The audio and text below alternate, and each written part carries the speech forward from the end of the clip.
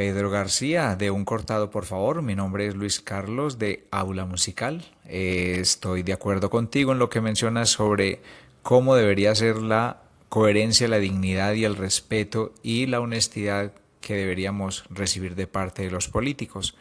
Pero bueno, los políticos, lo queramos o no, son reflejo de lo que se vive en nuestra sociedad y es de esta misma sociedad de donde salen a quienes elegimos como nuestros dirigentes a través de la política.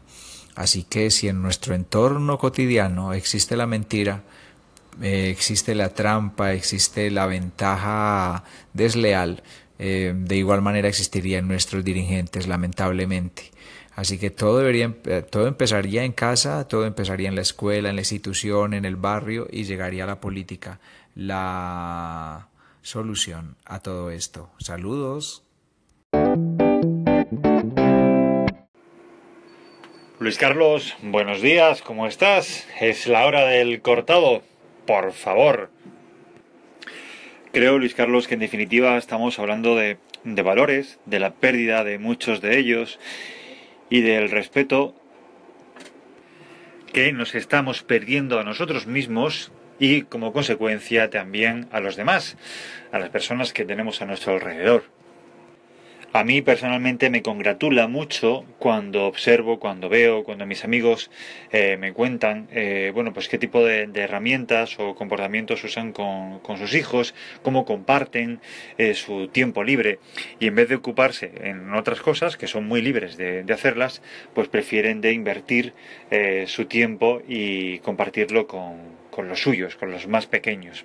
Además, trazando una línea desde quizás los años 80 hasta ahora, pues aquí por ejemplo en España pues teníamos una serie de programas, claro, a todos se nos viene a la cabeza La Bola de Cristal o Barrio Sésamo, que venía importado de Estados Unidos. Pero el caso es que son programas que fomentaban la creatividad, fomentaban ver la tele en familia, era la hora de la merienda. Ahora tú pones la tele en España a las 5 a las 6 de la tarde y bueno, pues tienes corazón, tienes series que son totalmente de adultos y que además eh, tienen poco que aportar a esas edades y bueno, pues ¿qué hacemos, ¿no? con los niños y donde hay pseudos programas para todos los públicos que terminan prácticamente a las 10:30 11 de la noche. Y bueno, no os cuento el Masterchef, que en su sección o su vertiente más lúdica, esta última, pues terminaba a las 2:30 de la mañana cuando se define como un programa para todos los públicos.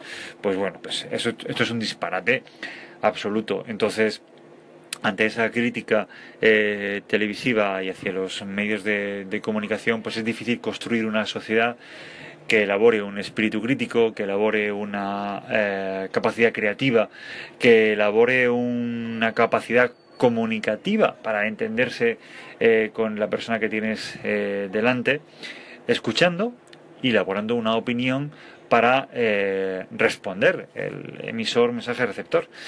Pero bueno, no sé, yo espero y deseo que esta situación se pueda reconducir.